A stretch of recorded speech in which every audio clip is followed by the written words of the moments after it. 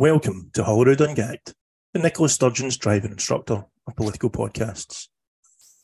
Season 5, Episode 11. I am your host, David McClemont, broadcasting from the Blantyre Free State. And joining me I just realised I've stopped writing my script halfway through.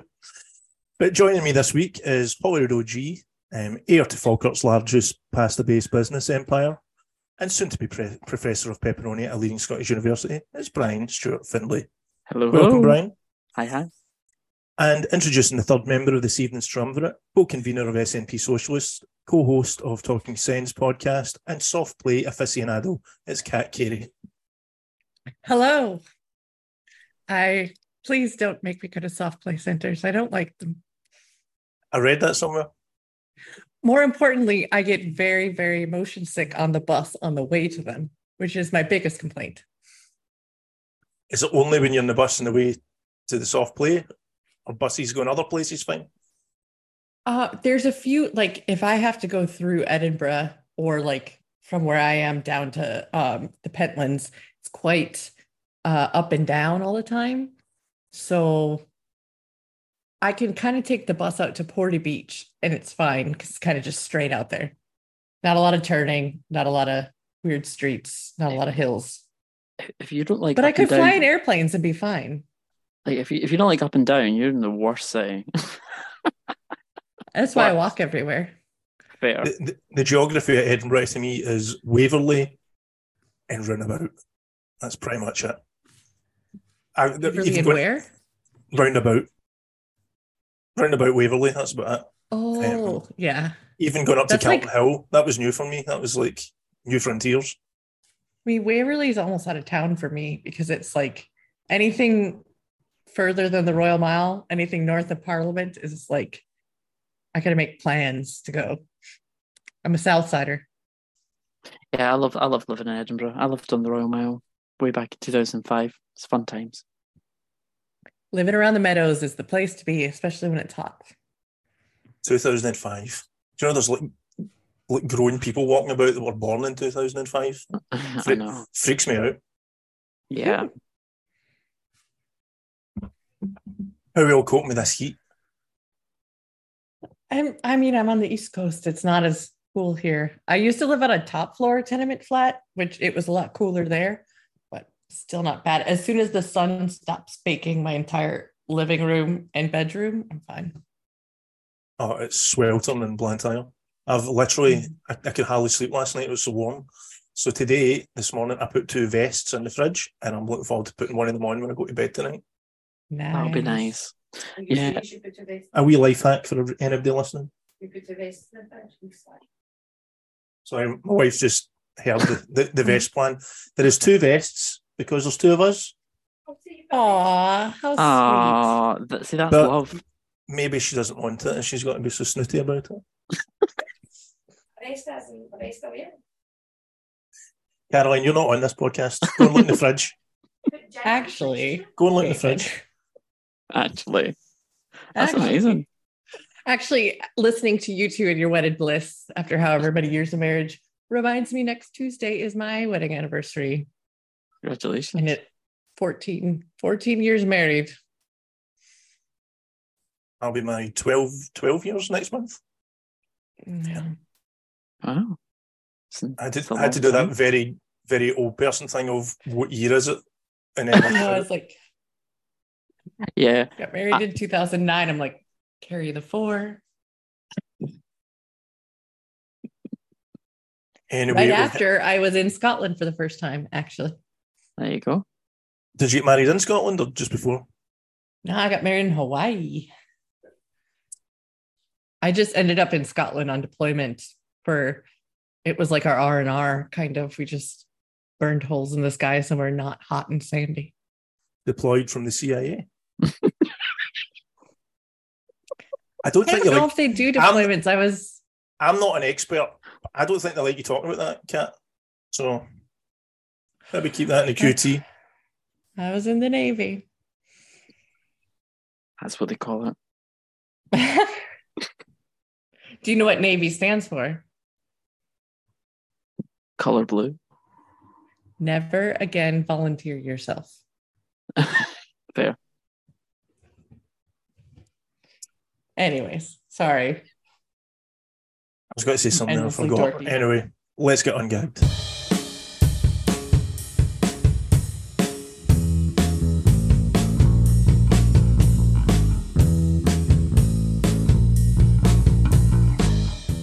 Okay, before we get started, I just want to point out we will not be discussing any ex-First Ministers that have been arrested because, well, our legal team have advised us not to. Our vast, ungagged legal department. So the first statement Ex-First agenda... Minister sounds awful. Can we say former FFM, former First Minister? I don't know if that's illegal or not. I'm fine with ex-First Minister, former First Minister, whatever people are comfortable with. I was just teasing. First item in agenda. At time of recording, 3 Tory MPs have now resigned from Parliament with immediate effect, triggering by-elections in their former seats. Nigel Adams was MP for Selby and Ainstey, completed the hat-trick on Saturday, announcing he would be standing down. His resignation follows the bombshell that former Prime Minister, or ex-Prime Minister, Boris Johnson stood down the previous day. He claimed he was driven out of Parliament by a witch hunt mounted by the Privileges Committee, who were investigating if he had misled the House of Commons. The shock announcement from the former Prime Minister MP for Uxbridge and South Ruislip, see some of the names of these English constituencies, came just hours after his close ally Nadine Dorries also said she would be standing down. Is that Ruislip? Ruislip. Is it Ruislip? I only know that from The Thick of It. Tim in Ruislip. Ruislip. There we go. Who would like to kick off talking about all these resignations that came out of the blue over the weekend? Literally out of the blue. See what you did there? On you go, Brian? Yeah, when did this all happen? It was Friday, wasn't it? Friday night was the first one, because I was like, I'm just going to wrap up work for the week. I was like, I'm just going to have a wee weekend off social media. That's what I'm going to do. And then all of a sudden, BBC notifications start flashing up, and I was like, of course, Boris Johnson has resigned as an MP because he doesn't like the outcome of the Privileges Committee report, which obviously he has privy to. We haven't seen the report yet. It comes out tomorrow, by the way, on Wednesday, the 14th of June. So we will see exactly why Boris Johnson decided to resign. But the funniest thing was the immediate resignation of Nadine Dorries immediately afterwards. It's just there's a surprise. Boris is like, I'm off. Nadine Dorries, she's off.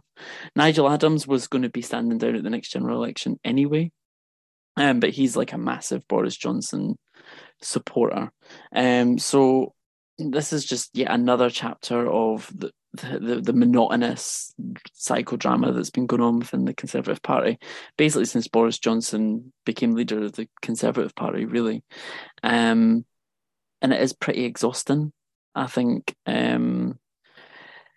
So this Privileges Committee obviously focuses on his behaviour of parties during his time in Downing Street, right?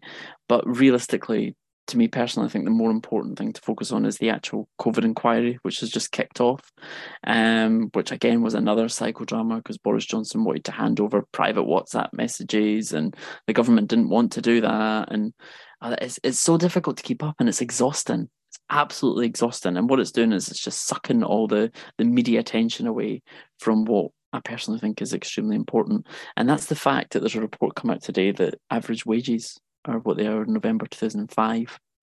Things like that are really, really important that government should be getting on and dealing with. And as usual, Boris Johnson and his cronies are just stealing the limelight, and it's just all a bit boring. But anyway, he's gone for now, and then there'll just be more speculation of whether he'll come back, and if he's going to try and go to another seat and be parachuted in to then be in a privileged position, blah blah blah. And I'm sure we can all look forward to reading about that in the future. But the funniest thing about this is the fact that Nadine Dorries is not going to the House of Lords. Lol. But she's taking it with good. I was just going to say she's taking it with good grace, as you would expect.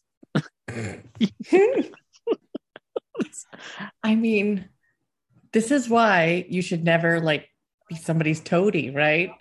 Like in search of something and throwing away all your self-respect and dignity for this. And I didn't know she grew up working class. I actually looked it up and fact checked it because I didn't believe it. It's true. She did grow up working class, and I'm like, gal, that is not it. You could have had values, right? Who needs the House of Lords? Um, but it's kind of pathetic, isn't it? And it makes me sad to see women pathetic like that. Um, the other big news of someone standing down, not immediately, but for the next election is Ian Blackford, so former Westminster leader of the SNP. I'm not sure that the Greens care that much. I'm not sure. I mean, most people in the SNP are like, yeah, go ahead, stand down. That's fine. I think Lib Dems are losing their fucking minds with excitement, which is kind of funny to watch, I guess. Mm. Does he have a particular beef with the Lib Dems that I'm not aware of? Or? Oh, Ian Blackford and the Lib Dems. Oh, yeah. Sorry, I just remembered that. I mean, I don't really understand the story fully, being a foreigner myself. But yes, I believe that there are certain Lib Dems, including their Scottish party leader, who have said literally that Ian Blackford killed Charles Kennedy, and it wasn't due to lack of support by his peers and his own party. Of course, it's got to be Ian Blackford's fault. But before my time, Blackford's a big landowner, and he doesn't really speak to me the way he talks, but I know people who really love to hear what he has to say. But I don't have anything against him. Being a free church guy who is pro gay marriage, pro GRR, that was a powerful thing. So as an American, I would say I would like American politicians to take this on board. All of the people stepping back and resigning for the next generation. I would like to see more of that in my home country. I just always think Ian Blackford as being almost like the archetype, old style sort of SNP from like when I was growing up, and people would like call them tartan Tories, and they'd always be sort of somewhere kind of vaguely up north or away from the central belt. And maybe that's unfair, but that's just always how I sort of categorise him. I know he's a Hibs fan. I don't know if that makes a difference to anyone. It's a step in the right direction. In terms of like Boris standing down, obviously this report is going to be pretty bad for him if even Boris looks at it and thinks that he can't kind of front it out. But at the same time, he steps away just now. He avoids a lot of the flack, a lot of the kind of mileage in the report. Or even if it's bad, it's not going to have the same legs that it would if he was still a sitting MP. He's going to avoid a potential recall election. Even without all this, he's a good chance he would have lost his seat at the next general election the way some of the polls are going. So now he gets to step back, and it wouldn't surprise me, he's come the general election, he's pops up again as a candidate in a much safer seat and tries to position himself to sweep in into the rescue of whatever wreckage is left of the Tory party if the polls are to believe that the next general election is going to be catastrophic for them. But I don't think it changes much. He was already a backbench MP. The fact that he's now stepping down, he's not going away. He will. I'd be shocked if he's not back in Parliament at some stage. If it's not this election, he'll pop up at a by-election at some stage because the guy's just hungry for power. I mean, the centrists on Twitter are treating this like the fall of the Berlin Wall when nothing's changed, and it's like classic centrism. It's like, oh, Boris is gone, pop the champagne as if Emperor Palpatine has just been, as if the Death Star's blown up. He's not in charge anymore. He's yesterday's man. It's Sunak that's now running things. And it's the same Tory policies. And even no matter how the next election goes, we're still going to get Tory policies because Keir Starmer's made that quite clear. So I don't know where the centrists are getting their excitement from, but, there we have it. I think also that there's rumours that there will be more people that will resign as MPs to trigger by-elections. But the key thing that I'll say that there's not much coverage about this, with the hype around Boris Johnson, particularly the centrists, loving life because he's finally out of Parliament, is that Nigel Adams, he was planning on standing down at the next general election anyway, and I think there's about 4 or 5 people who are currently wanting to replace him to be the candidate to stand for the next general election, but now that will be for a by-election. One of them is Sebastian Payne. Okay, now Sebastian Payne was the Whitehall correspondent for the Financial Times. Okay, and he is basically always on BBC. He's always on the Politics Live and Question Time, and and sort of placed as this sort of individual who is, the FT generally quite good at reporting from certain issues anyway, and he is presenting himself as the sort of middle of the road guy. But actually, he is a headbanger. He is proper conservative. He's wanting to be a Tory MP come the next election or by-election potentially now.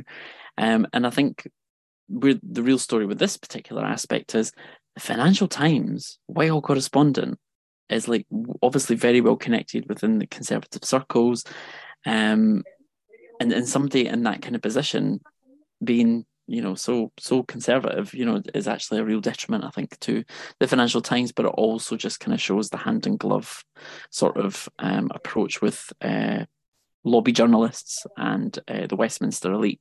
And so really that's something that's largely ignored going on here, but that's just something really, really important since Nigel Adams' name is in the headlines. I just looked up Sebastian Payne there. He looks like the classic. I don't know maybe if these pictures are a wee bit older, but he looks like the classic Tory boy. Yes. Payne by name, Payne by nature. Oh, wow. He does.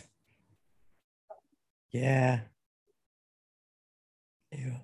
There's also the kind of, if any of you seen, I don't know how much is just sort of crazy Twitter stuff, but there's a lot of speculation about this young woman that's been appointed to the Lords in Boris's resignation. I think she's 29 and she was like the dog walker or something like that, people are saying. Yeah, I've seen quite a lot of people highlight this as why is this individual. Well, I don't know if it's a conspiracy theory, but there's people claiming that it's a secret daughter. And then there's other people claiming it's a secret lover, so who knows? Difficult to know. Maybe both. But people are sharing their LinkedIn profile, and the idea that this person is qualified for the House of Lords, it's like all these like amorphous political jobs, half of them are internships, either with Boris or somebody close to Boris, and now she's a legislator for life. What a great system the UK has. I know, and this is another thing that's frustrating when you see the discussion and the debate around poor Nadine Dorries, or Nadine Dorries not getting into the Lords, and that how controversial Boris Johnson's list was for the House of Lords. That's not the problem. The problem is the system, and you've still got centrist Labour politicians sitting down going, yes, well, we could have, this shouldn't be happening, and this is an absolute outrage. And then it's like, yeah, so when are you going to get rid of the House of Lords? Like, haven't you been saying this for such a long time? And even this literally they've been saying it for 100 years. 100 years, yeah. It's so frustrating that the fact that an outgoing Prime Minister can just pick X amount of people to put into a lifetime role as a legislator is just absolutely outrageous. And the fact that Gordon Brown seems to be the person that Labour has appointed to try and remedy this issue, when he was actually the guy that was in power that could have done something about it for a couple of years, not very long. But he was, in fact, he was on the front bench for Labour, since '97 essentially. And he done nothing about the House of Lords. And now we've meant to pin hopes on what Gordon Brown wants to achieve within the Labour Party. It's just exhausting. The whole system is a con. it is privilege, it's unbridled access to lobbying, whatever it is that you want to do, it's completely and utterly unacceptable. And, even though the story that Nadine Dorries is not going to the House of Lords is funny, because it's really funny because I laughed when I read this headline, but at the same time, the whole system needs to go, and it needs to go now. If only she would have carried a sword and looked awesome while doing it. Maybe she'd be in the House of Lords, which just shows you how ridiculous this is. Like, abolish it. Abolish the House of Lords. Just get rid of it. Such a waste. Maybe we could pay people who are disabled for benefits. I was just listening to last week's episode. Shout out to Deborah. It's also the fact that there is more. There's like 776 people in the House of Lords. They don't even have that many seats to cram them all in. And they're just like making more, like whenever they can for their own petty reasons. And at the same time, the Tories are like, keep trying to reduce the number of MPs. It's like they're trying to reduce the number of elected representatives, but all these like unelected lords, it's like they don't give a toss. Well, that's how they pay back their campaign donations, right? And it's an open secret that that's what happens. It is. It's not even just, that's, you can't say these things. It's politically dubious. It's literally an open secret that it's like, oh, I'll give you X amount of donations, and, you can, I can lobby you on this and lobby you on that and have personal connections with this. But, I need to get some kind of peerage or a knighthood or a place at the round table, whatever it is that goes on. I don't know.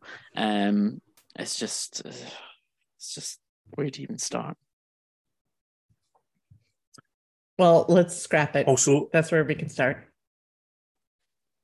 Also coming up is the by-election in my constituency. The recall petition for Margaret Ferrier is going to be open on the 20th of June. I don't know how I missed this, but I never realised that people had to go to a physical location with ID and sign the petition. I just assumed it would be online. That's kind of why I thought maybe it won't go through. Yeah, well, I mean, people are lazy. Mm-hmm.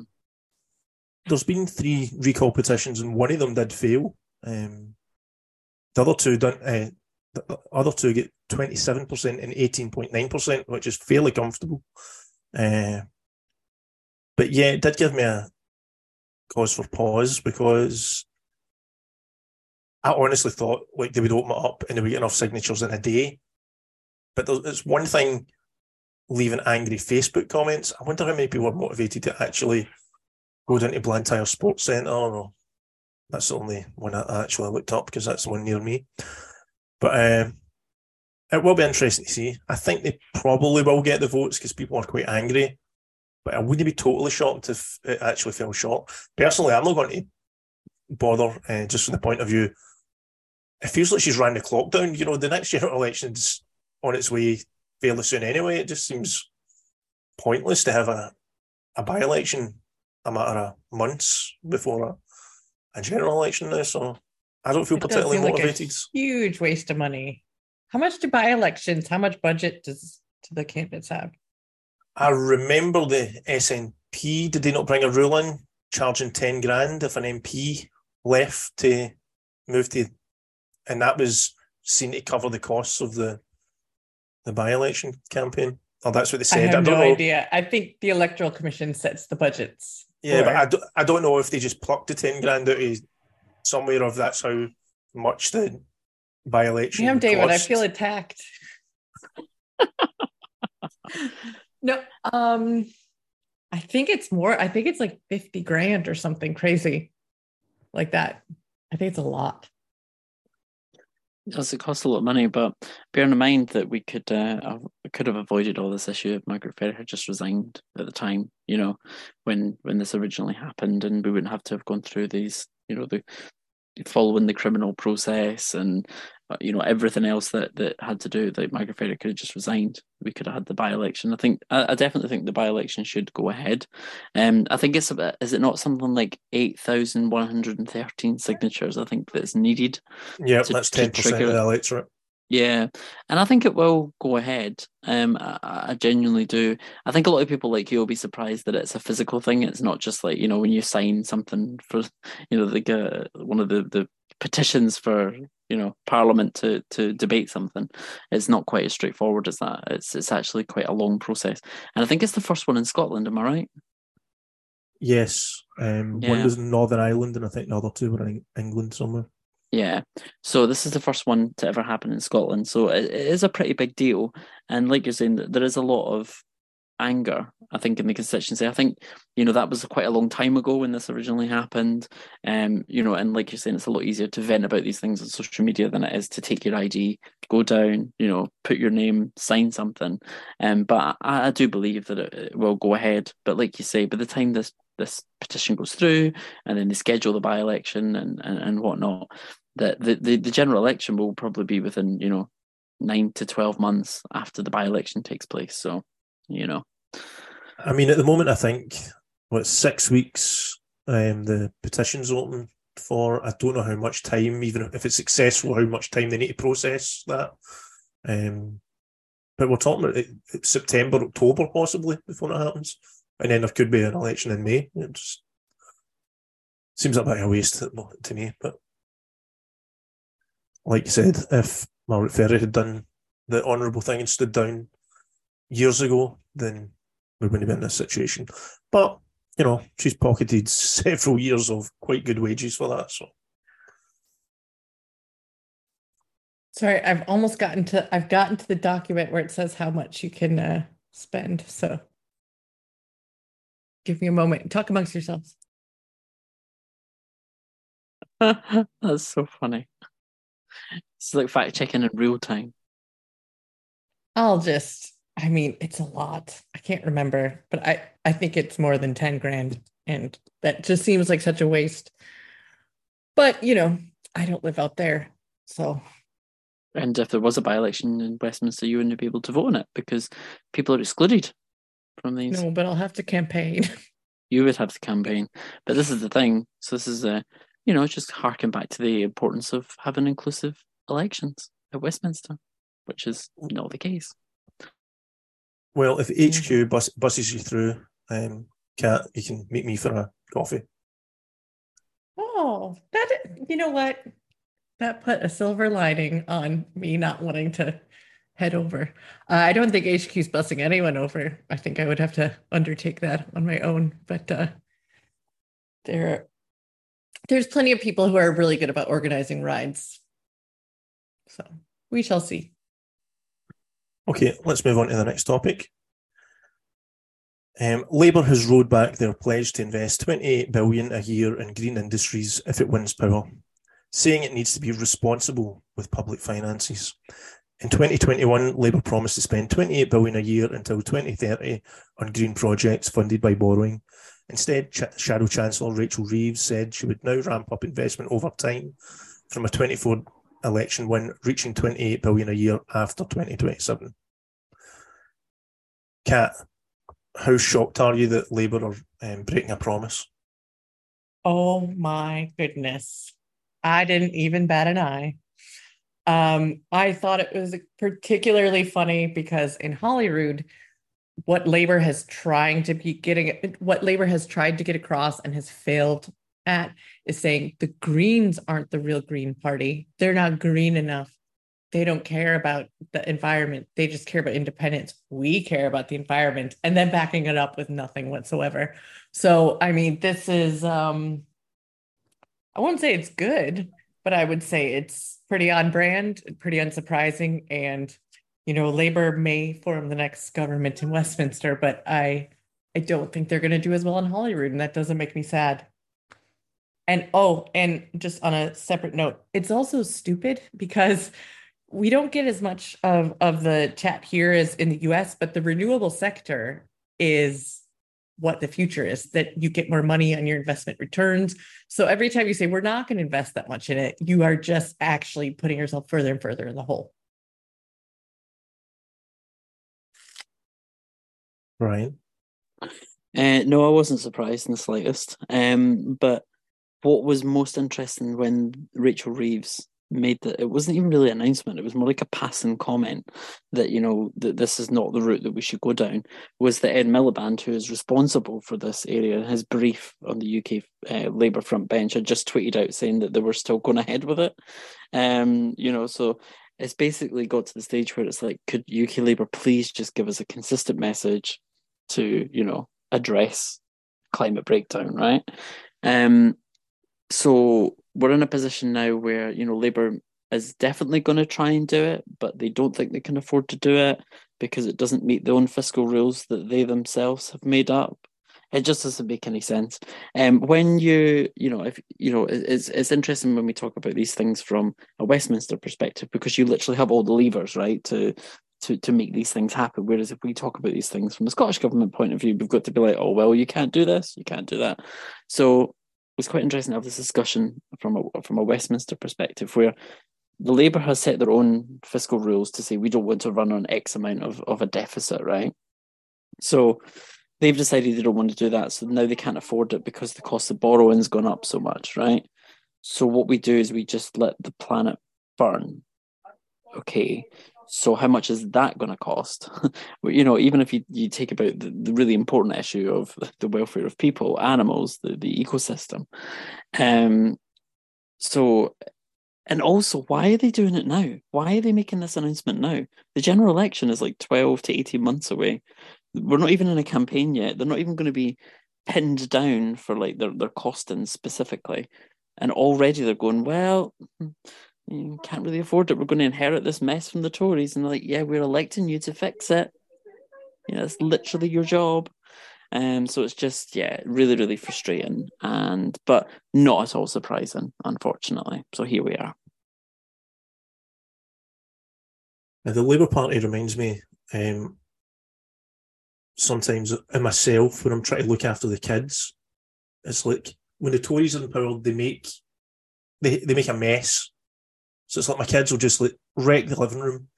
So I'll come in and I'll be like, right, this is a mess. It's my responsibility to clean it up. We can't have fun. We can't do anything nice because I need to clean this mess up. And I clean it all up. And then the kids come back and wreck it again. And that's just the endless cycle of the UK. Labour constantly lowering expectations to the nth degree to zero because they need to clean up the Tories' latest nonsense. They half clean it up and then they hand it back to the Tories who just wreck the place again. And on and on and on. And I don't see it changing. It's never going to change with the current electoral system in the UK. Yeah, it's just a constant revolving door. You'll get, 10 to 15 years of Tory, 10 to 15 years of Labour, 10 to 15 years of Tory. And then, like you say, it's just going round in circles. And I actually believe that it's a really good analogy because I get it. Like, Tories make a mess, kind of fix it, gets a mess again. But I don't even think the Tories even start to tidy it up. They just don't let it get any messier than it already is. That seems to be what their kind of policy area was from 1997. So yeah, they've done, devolution. There was a lot of issues around that in terms of keeping so many centralised powers at Westminster. They brought the minimum wage in, but they were paying 16 and 17-year-olds like poverty wages. So it's like, they might introduce these grand, fantastic policies, which we needed, but they still managed to miss the mark. So it's like they just sort of hold the economy as it is, for the 10 years going, oh, look, things are terrible. And yeah, we funded public services. And yes, the NHS waiting times were better. And, things were functioning better. We're a good manager. That's, that's how I always view the Labour Party. Like, we managed it well. But oh dear, we didn't change the electoral voting system. So the Tories are back in power now. So enjoy the next 15 years. And to me, it's just not good enough.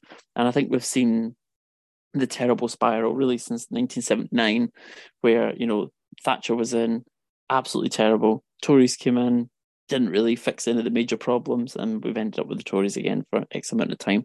And I don't think as an electorate, Scotland can face that revolving door situation for any longer, because we're already at breaking point in terms of minorities and the working class and poverty and all these different things. So I'm just worried that I just don't want to be in this cycle anymore, basically. Yeah, I just don't know how they can trust Labour at all. I mean, I suppose you can trust them in terms of you can trust that whatever they're saying, they're likely to just bin. We spoke ad nauseum about the amount of promises Starmer made that he just broke one after the other. And I just don't know how they could, take them at their word at anything.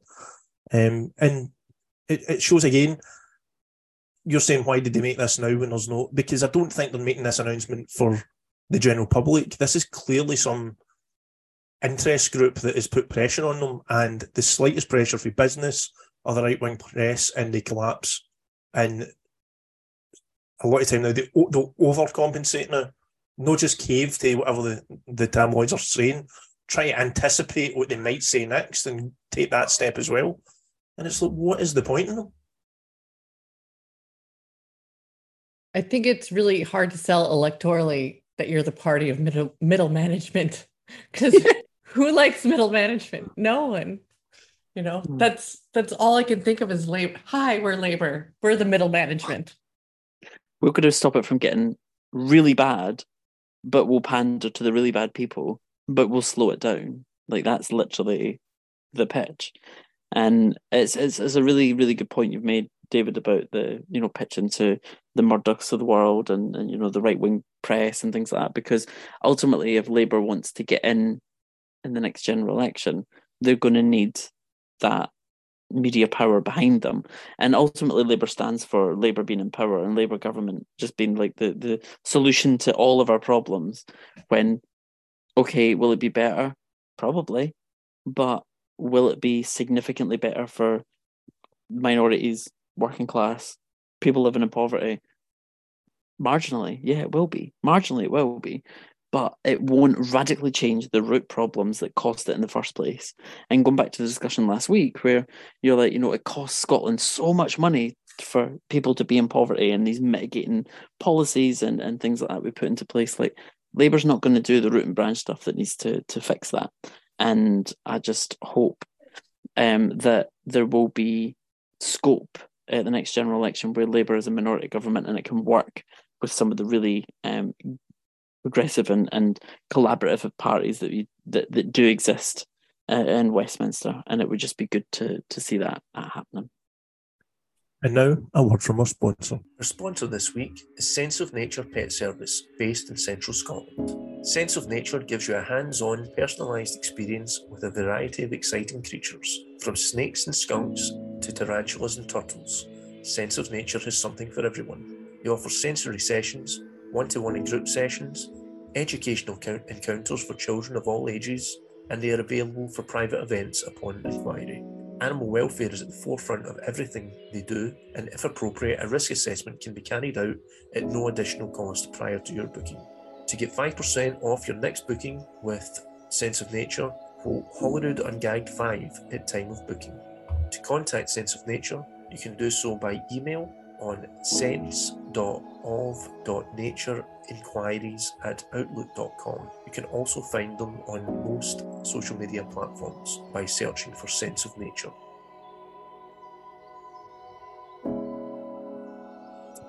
Last time when you weren't on, I was like, Sense of Nature.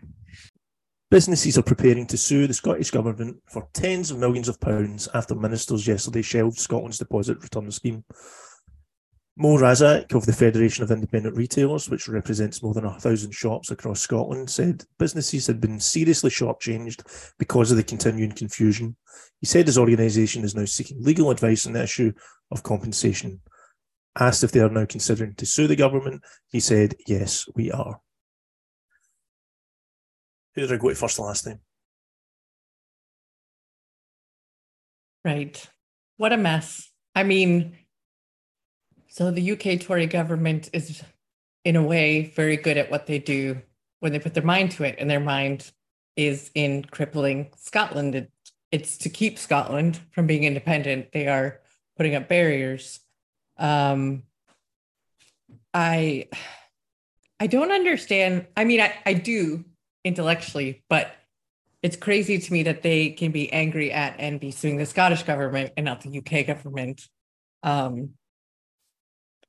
It's frustrating. It's, England and Wales and Northern Ireland are supposed to roll out a deposit return scheme in 2025, right? And that's fine. They just don't want Scotland to be able to say they were first. And it's very, very frustrating. This isn't something that I have had a big part in, on any level. I've answered some emails about it, but other than that, I've seen the work that's gone into it, both by business sectors, by, people who really wanted it to work. And it's just so frustrating that everything we try to do to make it better for the environment, to make lives a little bit better, they just say no.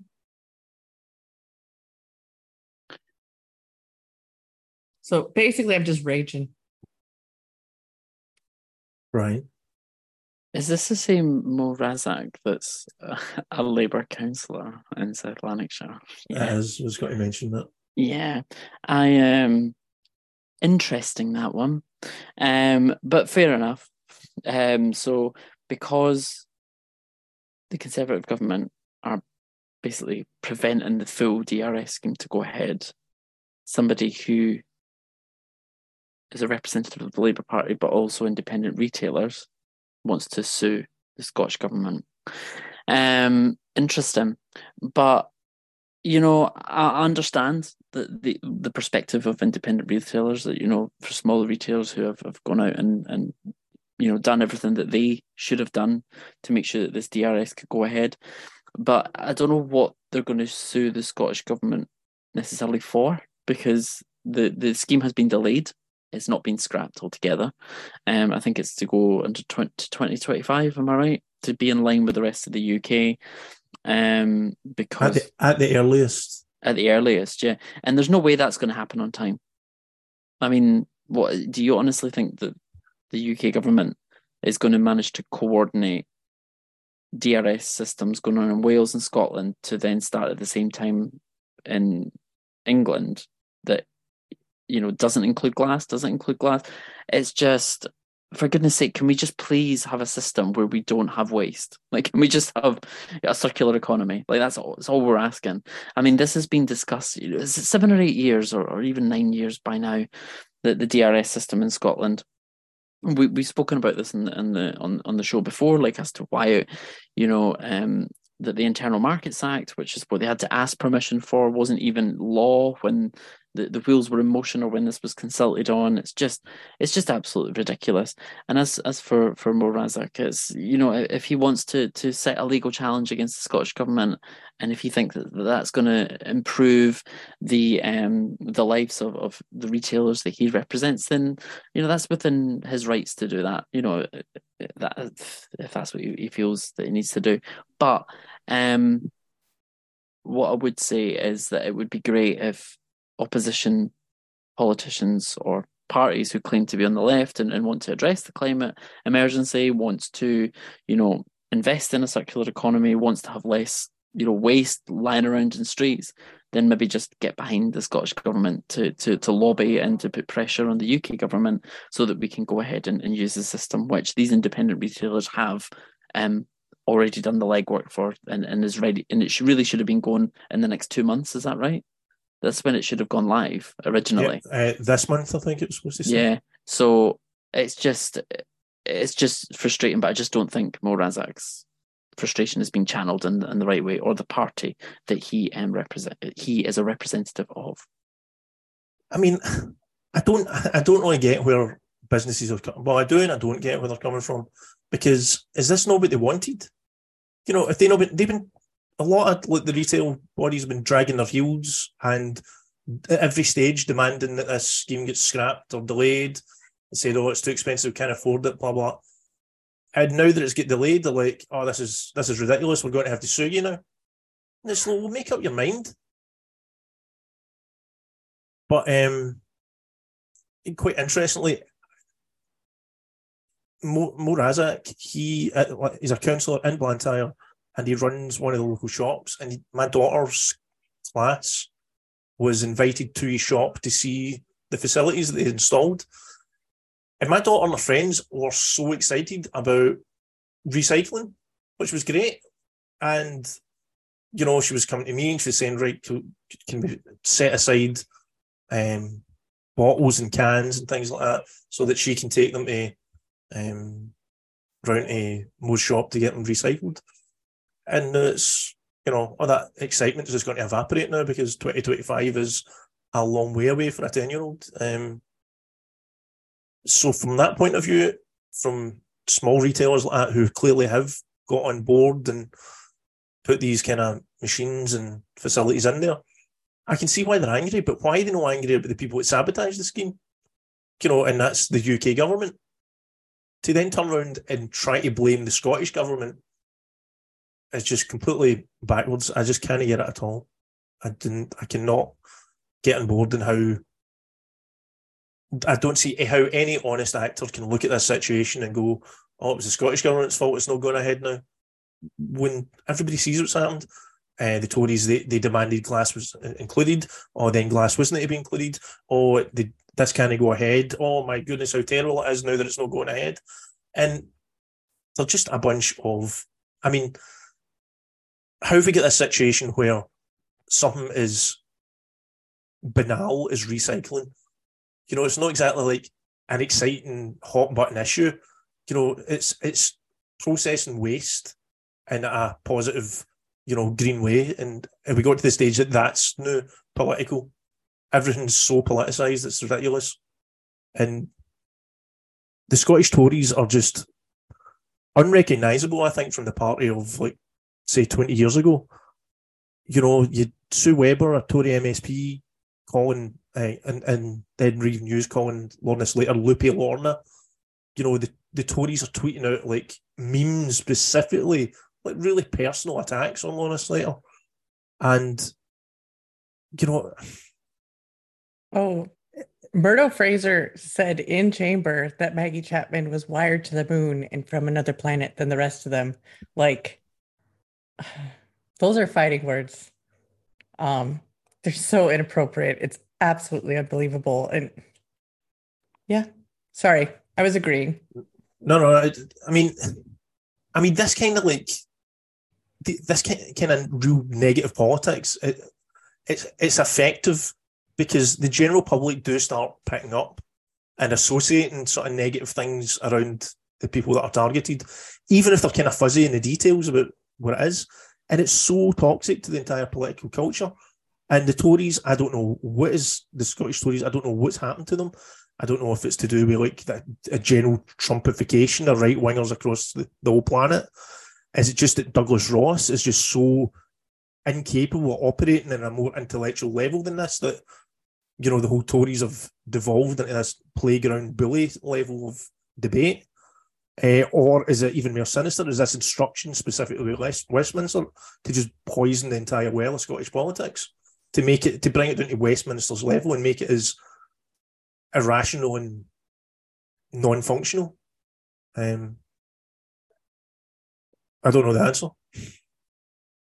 I have this weird theory. It's not really a theory, it's just a thought in my head that, you know, the generation, the boomers and stuff, didn't have a major war. Yeah, there was Vietnam. Yeah, there was the Falklands, but it didn't kill half a generation of people, which is great.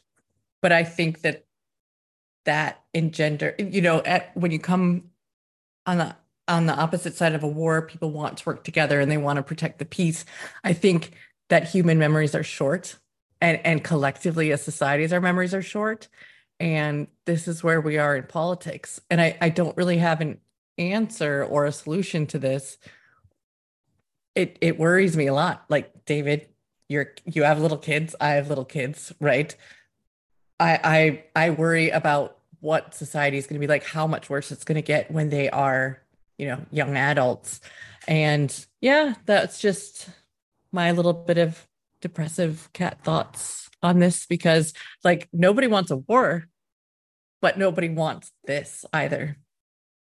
Yeah, no, I think the Scottish Tories are really, really desperate. And I think what we've seen real. I would say over the last year, actually, I would say over the last year that it's really intensified the Scottish Tories with their attacks on since the Greens went into government. Is one of the things. I think this was a real driving factor, and the perceived unpopularity of the GRR bill. That was another area that they saw. It was almost like a loose thread that they could pull on. After previously supporting it. It was in their manifesto to update the GRA process.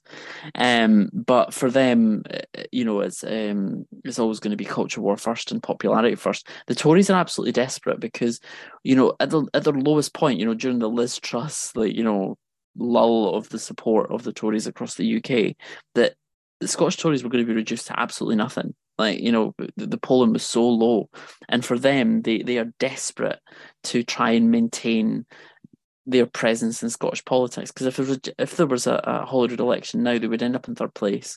Labour would likely go into second place. SNP would reduce slightly. Greens might grow slightly, and Lib Dems would grow slightly. Right, that's the general picture. And they're just baying to be relevant.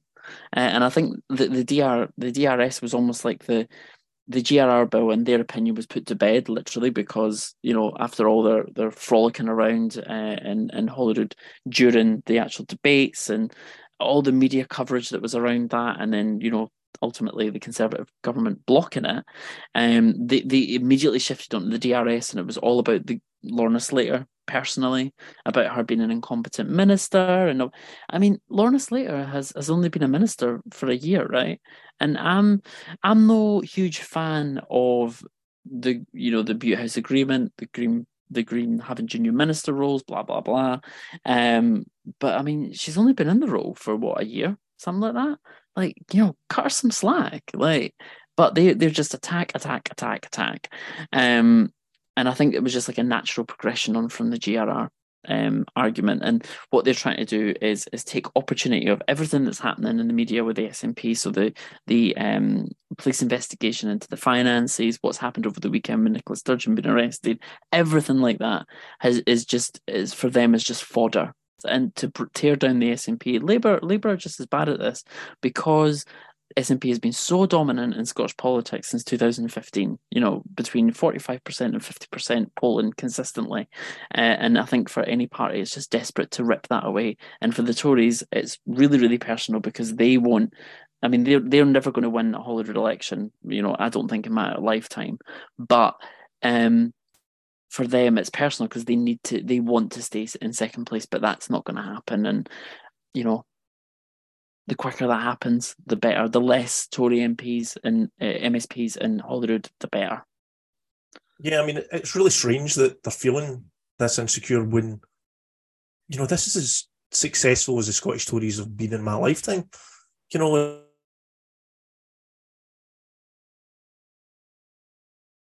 Sorry, just froze for a second there. I thought my internet connection went out. Yeah, I think it did. They get wiped out in 97.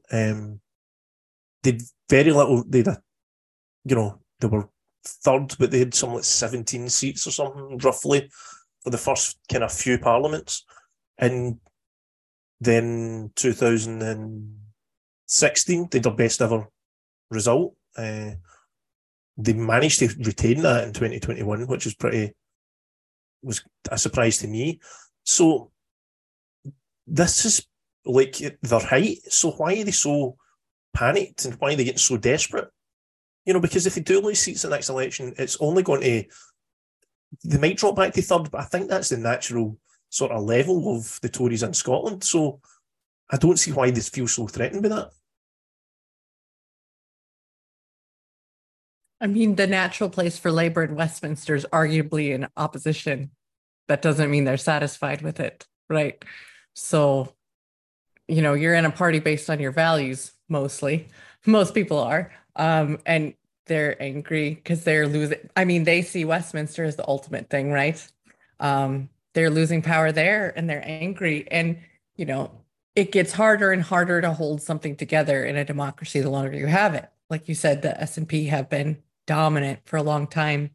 And as we've seen, it's harder and harder to hold it together. And they see an opening, they smell blood, and they're going for it. I don't think it's a wise way to go about it. And, Scottish Tories don't have to have any kind of coherence in anything.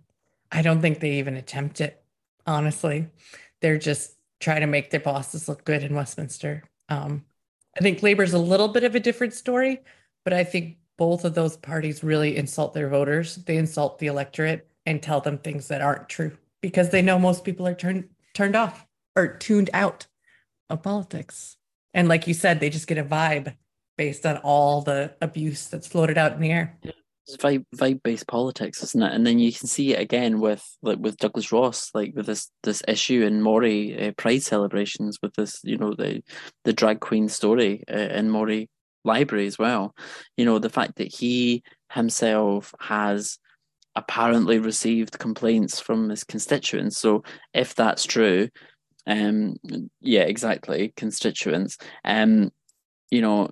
He himself has decided to pander to homophobes in his own constituency, and then, try to intervene in Moray Council's Pride celebrations, then tweet about it, right, which will then spark media coverage with the STV and whatnot, and then it just feeds into the culture war, which the Tories really, really jumped into feet first with the GRR bill, just for the third time or the fourth time in their lifetime or whatever. So it's really, really plain to see what's going on here. And I know we've kind of gone full circle from the start of this discussion, but it does feel that both unionist parties, big unionist parties, are playing vibe-based politics, and it's frustrating. It is that. I think we'll move on to our final topic of the evening. The SNP should consider the prospect of a multi-option referendum on Scotland's constitutional future, according to the Minister for Independence, Jamie Hepburn. His comments come ahead of a special SNP convention later this month, where the party will discuss the way forward in its push for Scottish independence. Kat, as the SNP member here. So, I have noted I think that the vibe from the Ungagged editorial team is that this is a horrible idea. But I would like to direct everyone's attention to what Jamie Hepburn actually said, was that it's not as good of an option as a two option referendum.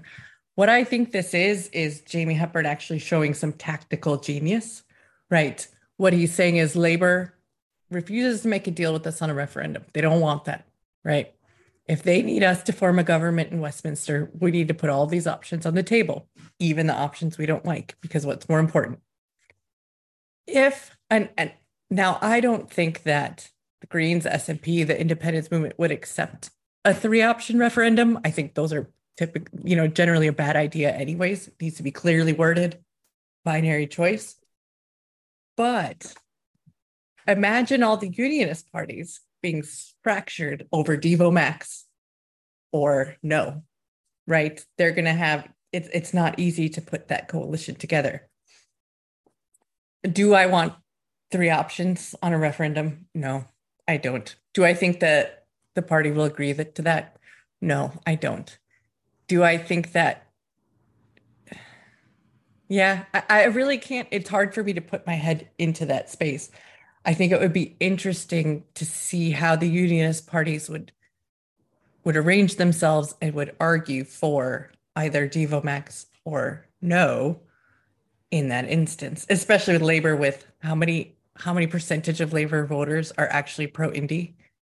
Like, I don't know if 40% is accurate, but I've heard that number. So that's the number that I was going to say that I've heard. I'm not sure how accurate it is. Do I want 3 options? No, I don't. Do I think it's an interesting thought exercise and probably a good thing for him to be for the Minister for Independence to be putting out there to the voting public? Yeah, I think it's fair on him. Now, go ahead and disagree with me. I'm ready for it. Right. Sometimes I think when we've got like somebody who is in a ministerial role, so that particularly on something to do with the Constitution and independence, that we sometimes think people are playing like 4D chess. So it's like I totally get what you're saying, Kat, and I think it's not a bad thing to throw loads of options out there and see what sticks. But I think that because we've had this conversation so many times, and it's never really taken root anywhere, I don't think it's a positive discussion. And I think it's really surprising that it's an SNP person that's thrown it out there, right? And if it is trying to smoke Labour out, which I'm assuming might be something that they're trying to do, then, if that works, then that works. But I just think Labour is just so like wedded, and I'm talking about the NEC, the hardcore members that are just so wedded to the union that I think even a discussion of Devo Max would be seen as like that's too much, and if Gordon Brown starts to look like a radical person, suggesting something like that, then we're in real trouble. But this I think if SNP are going to be having this conference, and if Jamie Hepburn's going to say that this is something to be considered, I don't think that's the right kind of place to have that discussion. I think that might be something that if there was to be a debate in Holyrood, I think it would be interesting to see how the different parties would respond to it.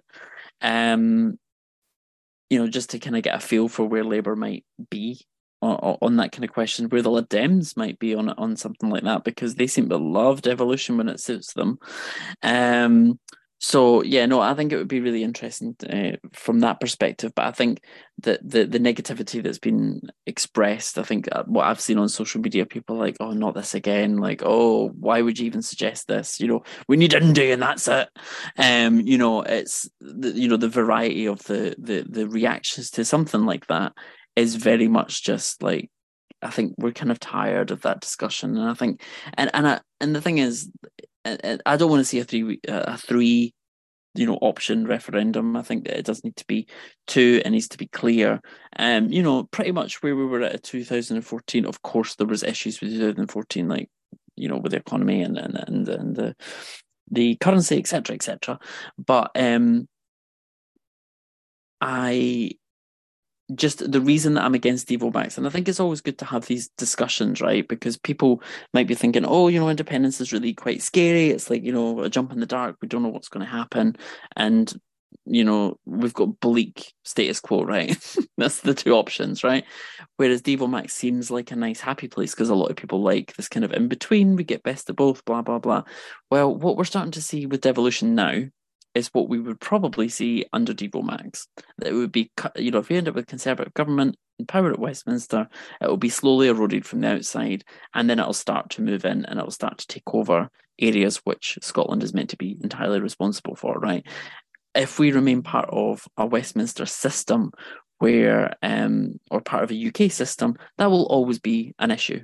That will always be hanging over us, and for me, that's why I would not support Devo Max, just on principle, basically. But it's I think it's interesting to see where Lib Dems and Labour might be, but it's an interesting intervention by the Minister for the Independence, Constitution, whatever it is he does. So can I jump in, David, with a few things? First of all, this it's an independence convention coming up. It's not a conference. So nothing is being put to a vote. So it is a discussion amongst the membership. So I think in that respect, it is the place to have that conversation with the members because it's not just getting put up to a vote, right? So it allows it to marinate, allows people to have their say. The other thing that I was going to say is instead of having it in Parliament, I think one of the other, and I don't think he's playing 3D chess. I think it's a quite simple if this, then that sort of deal. I think that if the membership rejects it, which I assume they will, then the press isn't able to say this is a top-down decision. This is a membership decision that no, we're going to have two options. So, not 5D chess. Sorry, Jamie, I'm not giving you, sorry, Minister, I'm not going to give you that credit. But I do think that this is the venue to have that discussion. And I'm sorry I'm not going to be there because I think it's going to be rowdy. Yeah. No, I think if it's going to be SNP members and they're going to have this discussion, I'm just going to assume that we can guess that it will be chucked out, right, and it won't go anywhere. But there will be that discussion. If the SNP think that that's going to be a beneficial thing for the campaign going forward, great. So yeah, it'll be interesting to see what the press coverage is around it and whatnot. But I think it's just it was a bold thing to come out and say. Let's just say that. Yeah, I mean, I think it should be. I mean, he said it should be considered. I think there's nothing wrong with saying it should be considered and discussed, even if it is then ultimately rejected. But if you're going to have a convention of independence, I think it has to be at least touched on. I mean, I've always thought the Devo Max thing was a bit pointless to put in a referendum because it would probably win. Because I think at the end of the day, a lot of people would stump for that compromise. It's maybe not as true now, but certainly in 2014, I think easily the strongest kind of thread of opinion amongst the public was independence sounds nice, but I'm a bit scared. And I think a Devo Max option would have seemed like the best of all worlds for those sort of voters. I mean, the thing is, though, I mean, how would it work practically if you put it in the ballot? You know, first of all, you'd need to have it properly define what it is, because, you know, people talk about Devo Max and it's not everybody's talking about the same thing. Certainly when Labour talks about Devo Max or a Tory MP talks about Devo Max, you know, everybody's going to have their own sort of idea of how far devolution can stretch within the UK context. So you would have to have it really laid out in detail and some kind of legal sort of mechanism to guarantee it, because, I mean, are we really going to take the word a Tory government? Are we going to take the word of a Starmer-led Labour government that if we vote for this Devo Max option that they'll deliver things? You know, it'll just be like a more formal version of the pledge in 2014, where they raised it and promised all these things that then just evaporated within days of the result. And also, personally, you know, if Devo Max is going to, at the very least, it would leave foreign policy in the hands of the UK government, which means no going back into the EU for them, which is obviously a big driver for a lot of people. Defence would remain part of with the UK government. Certainly for a lot of people my age that get really radicalised with the Iraq War, a lot of the attraction of independent Scotland is that we would not follow blindly into a war in the Middle East. So the idea that, oh yeah, we'll have independence, but we'll leave that, you know, it sort of seems to always felt as if it was missing the point to me, because they're such big parts of what independence would be. So I really don't think it will go anywhere, though, because I think the public have just moved beyond it. These were interesting discussions 10 years ago, but you're going to say something? I'm taking on board what you're saying, and I'm agreeing with a lot of it. I think, though, that it's having we're now talking about why we want independence and not devolution. And that, I mean, how many people are having this discussion? I don't know. But it is an interesting talking point and getting people talking about it again.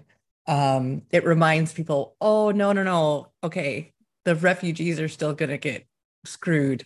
We're still not going to have trade relations. We're still not going to be able to do this. We're still not going to be able to do that. I think that is a good thing to be talking about it. The other thing I wonder is how much of this, I would have to reread the article, but I think a lot of what Jamie Hepburn's brief is speaking to unions and like trades unions and businesses. And maybe that's a conversation starter with them more so than with membership, if that makes sense.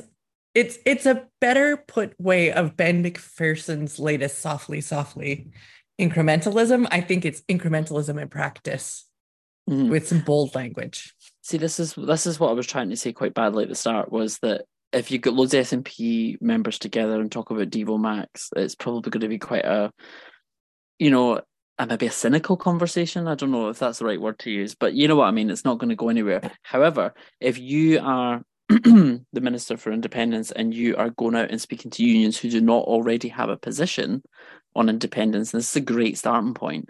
And if you go and speak to these groups, the communities, pressure groups, all these different things, all these green activist groups, things like that, like these are the types of groups that, really want to see radical change, might not actually have a distinct position on the Constitution as such. And these are the types of people to have this discussion with, and it's true what you're saying, because we're talking about Devo Max, we're talking about why that wouldn't be our preferred option. So it's about teasing out those discussions with people who are already politically engaged, already engaged with specific campaigns around climate, employment, social justice, all these different things, and trying to unify a progressive and inclusive block of people to start having broader conversations about how the independence cause could be a positive thing for them, and not just. And I think this is where, and this is a broader criticism of the SNP, because I felt for quite some time it was very much like, oh my goodness, look at the state that the Westminster's making of the UK. This is terrible. Come on, let's go. That's not enough. It is not enough. And okay, maybe it got us to the, between the 48 and the 51% that we were constantly bashing about for ages. That's not enough. It's not enough. And because we know that, like David said many times on the show, where you could end up with a Corbynista style government that might do really well in the polls, and that could just burst a hole and this let's go and get out of Westminster type of gig. So yeah, it's definitely started us talking about things that we weren't talking about before. So hopefully around the kitchen tables around Scotland, people are doing the same thing. I mean, I understand why this keeps popping up again, like in terms of people in leadership positions, because it's quite easy for me to say, slam the table and say, no, it's independence or bust, let's go for it, forget about a multi-option referendum. I don't have any responsibility for trying to deliver that, and another referendum in the Ref2 kind of feels like all the eggs are in the one basket. And if I was responsible for that, if I was in a leadership position in the Scottish Government or the SNP, that would be terrifying to me. Yeah. So I understand why you might start looking at a multi-option referendum and saying, well, maybe it's not perfect, but it might give us a kind of smaller victory. It'll not take us all the way, but it takes us a step closer, rather than let's go for it. Oh, we only get 49%, and it's over. It's over for decades. It's up to future generations that will see it. It would be.